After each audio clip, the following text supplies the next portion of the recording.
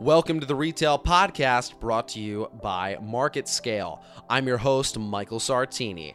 Today's talk is focused on comparing the retail space of the early 2000s, not just with the retail space of today, but also the future and what that might look like, as well as the impact of social media and the importance of the modern day brick and mortar store. Today's guest has so many titles and years of experience, I almost don't even know where to begin. Our guest is Paul Greenberg. He's a registered psychologist and entrepreneur whom pioneered the online retail space in Australia, co-founding the first online store there. Now he acts as an advisor and also helps to run his own company, the Nora Network, Australia's premier network for connecting new technologies to the retail space. I'm so excited to have you here for the show today.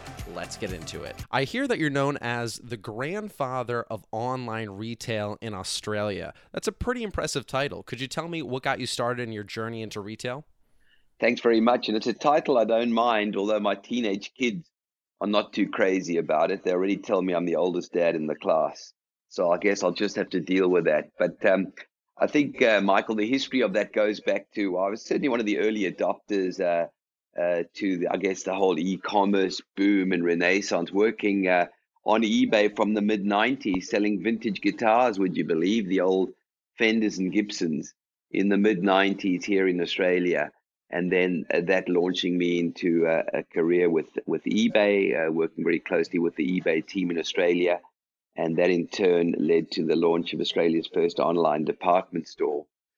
So I'm not that old, but I guess I have been in the space a long time, and it's been my absolute privilege. So you started something new, a completely different industry from anything anyone's seen before. What were the first thoughts in your head starting this new enterprise? Well, I think entrepreneurship is often, some entrepreneurs have the great gift of vision, but for many of us, it's a classic case of failing forward. We learn by doing, we stumble, we go down dead ends and cul-de-sacs, and we reverse out. I started selling vintage guitars on eBay as a hobbyist, as a bit of a side hustle, as they say, to pay some bills with a young family. And that then in turn led to an appreciation of a few things. One is the power of marketplaces, and no doubt we'll chat about that. Number two, that the world is flat and it's a global marketplace. I mean, Australia is a fairly remote, magnificent continent, but we're far away from everything. So this created a connection and an opportunity to trade in new and exciting ways. And then ultimately, I have a bit of a background in retail, and in many ways, I would argue that online retail is old wine in a new bottle. And although I'm an older person in this industry, I think some of the fundamentals still apply. So there were 3 or 4 very convergent circumstances, lots of good fortune and good luck that have put me in this exciting space, and I'm privileged to be here. Yeah, that's so cool how you just kind of started out as a hobbyist and turned your hobby into such a line of successful businesses and a successful career overall. What do you think that people can be doing more effectively to communicate with their customers? Well, that's a great point. I mean, we're all talking customer centricity in the retail industry, and as we should. The customer is well and truly king now, king or queen, and we need to look after this aristocracy, this royalty. But I think that what we mean by customer service or customer centricity is taking on new ways and new ways of doing things and different applications for different businesses. We could go from Jeff Bezos saying, well, the best customer service is no customer service. And I kind of get that, where you put the customer in ultimate control of the shopping experience. And then we can go to some of the newer and more exciting businesses like Everlane out of the US, where customers are fully engaged with the margins. They know exactly what Everlane's margins are, which is traditionally not the way retailers operated in a cards-up environment. So we're seeing a new era of deep personalization and relevance. One size doesn't fit all, that's for sure, in this new world. We're seeing a massive shift of power from the retailer to the consumer, and that needs to be embraced and engaged in the best possible way. And obviously the incredible technologies out of AI and deep data personalization that give customers a real authentic way, retailers a real and authentic way to connect with shoppers. And that journey is now underway and very exciting. How do you think that the retail space today is a lot different than it was when you first started out? Well, there's a paradox at play because when I first started out, and I'm talking about when I really started out, back in the late 70s in some family retail businesses, we knew our customers by name because we were community based. We knew their history. We knew all about them because that's the way we operated. I guess the new retail, and we look at massive businesses that are emerging, that same theory of knowing your customers in a personal and relevant way still applies, except the distinction now is we're able to do that at scale. And we're able to do that in much bigger businesses. And I think that's the key. So I call it old wine in a new bottle. And I say that quite proudly that the principles of customer connection and empathic attunement still remain, but the technology will enable us to do this in a much bigger, larger, and global way. And what are some of those fundamental principles of retail? Well, certainly relevance. I mean, I think customers want to be gotten and to be understood and to be treated as individuals. Certainly when they're dealing with the bigger end of town, the sense that one size doesn't fit all really applies. I have an interesting view as well, though, given my background in psychological services.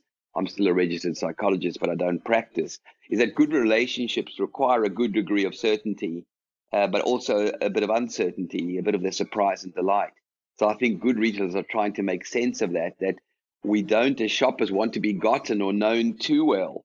We almost don't want to be seen as in a predictable relationship. So there's a very interesting time now where we have to do as retailers that delicate dance between seeing our customers and treating them in a relevant and personalized way, not the one size spray and pray model that some of us have been guilty of, but at the same time also recognizing that dealing with shoppers, whether in the physical or digital environment, we're dealing with dynamic people and a dynamic relationship. And that implies a certain degree of uncertainty as well. And that needs to be embraced. Yeah, I got you. But I mean, like the digital space is so large. How can you really get to know your customers at all? What technology are you using? Yeah, well, that's obviously the $1 million question. A lot of what the Nora Network does, and we'll talk about that, is connecting technology with retail, with solutions, with application. I think what we're starting to see, and I think to be fair, even the larger retailers would admit that they're on a journey. And certainly for some of us smaller retailers, we've still got to get onto the bus, is that we're seeing strong and emerging technologies in artificial intelligence and deep machine learning. We're seeing CRM solutions that are improving. We're seeing e-commerce platforms that are developing fantastic capabilities. So I think it's the old story, Michael. Retail is detail, always has been, always will be. That's certainly old wine in a new bottle. But connected technologies are coming up every day from the big and the not so big end of town, making that connection easier. I got you. What are some sort of like examples that you have of using this connectivity and technology to build a brand or companies in the retail space? Well, I think the first one, when we talk about connectivity, we can't go past social media. And I'm absolutely enthralled and so pleased and in many ways proud to see some of our smaller e-tailers growing significantly in many, and often at a very low cost base, using powerful social platforms like Facebook and Instagram. So I think right there we've got technology and we've got platforms that enable a very strong connection with our shoppers using these social platforms. And one of the ways we do that is we step outside. When I was in business, personal branding was never a big thing. We worked for a company, we served that company, and that company served our customers. But these days, we're seeing entrepreneurs, great ones, who step outside of the brands they've created or the ones they run and engage significantly, frequently, and regularly, and authentically, often sharing a bit about their lives outside of the work environment on social platforms like Facebook and Instagram. I think that's incredible. I think it creates a stronger connection than the old-fashioned transactional, you give me your money, I'll give you some stuff. And it takes you into a deeper brand engagement. My view is that those retailers that do that well will continue to thrive and prosper. Oh, absolutely. I mean, social media is so important. It's changed pretty much every facet of everything in the world.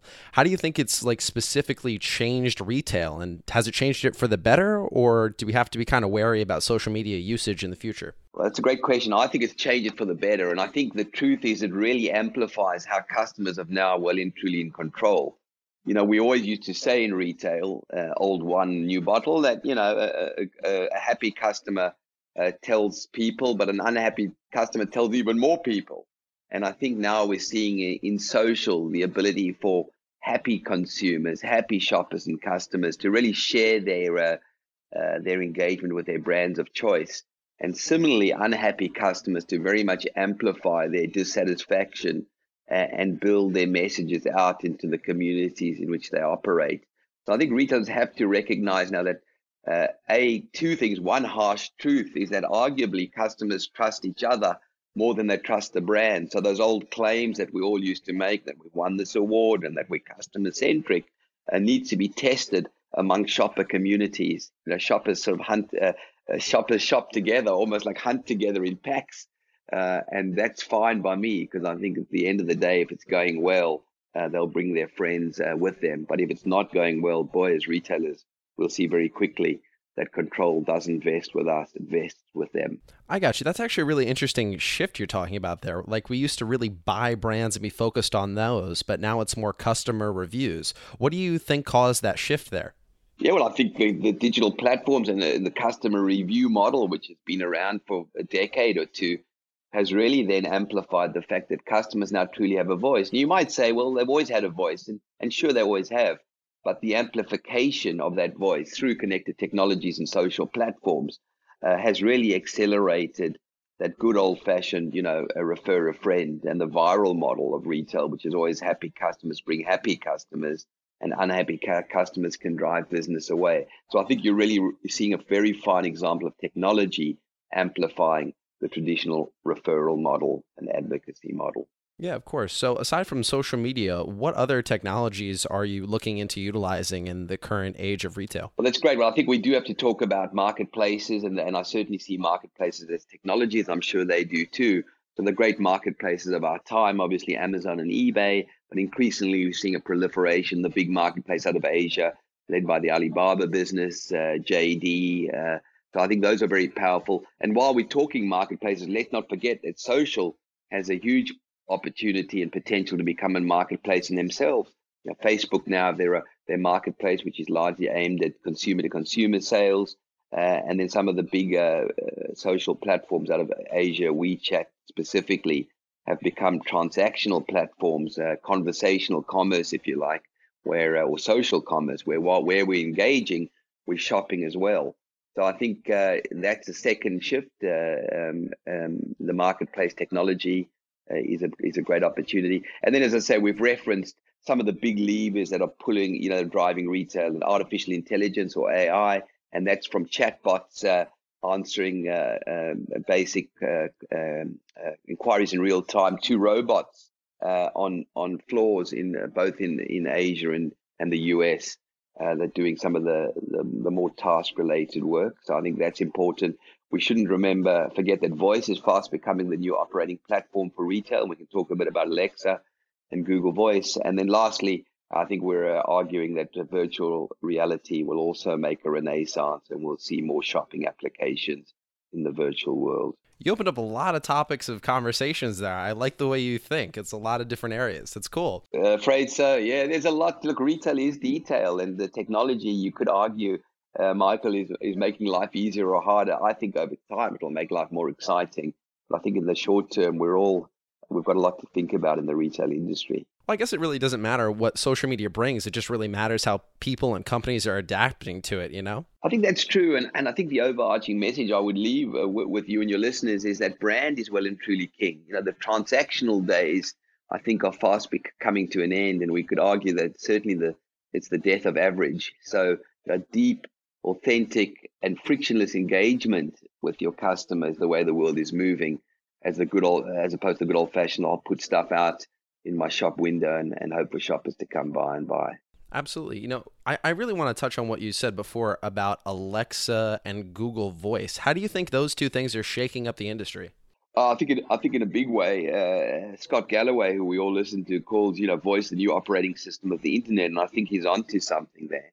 I think increasingly we will see voice as a big part of our engagement in digital, from shopping to other areas. So ubiquitously, I think we're using voice to in our homes, to set our light settings, to our alarm clocks, to help our kids with their homework, to put on our TVs on and off, to play us some music, to put on the radio in the morning, whatever. But I think that's now a light step away from shopping. We've certainly seen Amazon and their growth in their Alexa application be a very powerful connector. And of course, the bigger question is, why can't all of us as retailers have leveraged the power of voice, which really is at the core of it an easy way, dare I say, a frictionless way for shoppers to engage with their brand of choice. Clearly, Amazon have got the jump again, but doesn't mean that other retailers aren't getting into the game quickly. I mean, Amazon's always coming up with something. I feel like they're just going to start inventing technology that already knows what we want when we need it, and we don't even have to order anymore. It just knows. Yeah, you raise a fabulous point. When I was running Deals Direct back in which we launched in 2004, I used to say to my team unashamedly, come on, guys, let's just do what Amazon does. So what we were talking about was rolling out, not imitating Amazon, but certainly keeping an eye on their roadmap. And we were able to do that for a while, but eventually over time, we couldn't keep up with Amazon. How can you keep up with a business that spends $17 billion a year currently in research and development? So my message today, if I could rewind the tape or even in the present, would be do what Amazon doesn't do. Do what Amazon doesn't do. I think that's the new world we're in. And what I'm saying there is that Amazon are an amazing business. So are Walmart and other large brands out of the US and elsewhere. But there's plenty of opportunity for retailers to find the spaces between your Amazons, Walmarts, and Alibabas. There's plenty of opportunities there to do great business. So do what Amazon don't do would be my mantra. What sort of things might Amazon not be investing in that you think is a large space to play in? Well, remember my early clue where I said that Bezos has built a magnificent business on his mantra that the best customer service is no customer service, right? And I think we all get what he means. Give customers control, get out of the way, and let customers get on with their business. And I think that's terrific and to be celebrated. But I would argue that there's another view of customer, another way to engage with customer, which is in a much more connected way. And so I would argue there's a return to some of the traditional artisanal style of doing business, which is less about automation and hyper personalization, but more about good old fashioned customer service. So I'm hearing a bit about the rise of what we would call Brooklynization out of Brooklyn, New York, where there's a tremendous growth in smaller artisanal based businesses with great product in individually reasonably small businesses, but in aggregate a rather large movement. So there's one thing right there that I think we could do.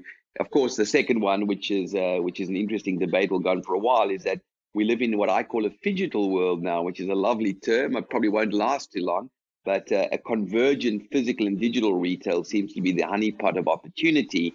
Now, Amazon, obviously, despite their acquisition of Whole Foods, is still very much a consumer direct pure play retailer.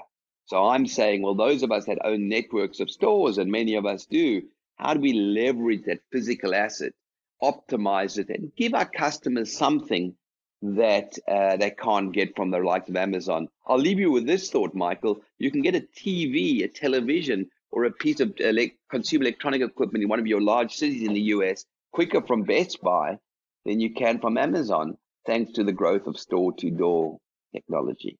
Yeah, absolutely. Actually, let's touch on like brick and mortars for a second. So that's really the new place to be investing? Well, I would say that it's been the old place to have been investing in, and there was some anxiety, I sense, in the industry over the last decade or so, that these were assets that weren't going to be useful as there was a move to consumer direct e-commerce. I disagree with that view then, and I disagree with it now. I think physical assets, if they're well used, and if they're well utilized, and if they've shape-shifted to accommodate the changing face of customer needs, are a very, very useful touch point with shoppers, and we're seeing the rise of click and collect and store-to-door options for shoppers that is proving to be very fruitful.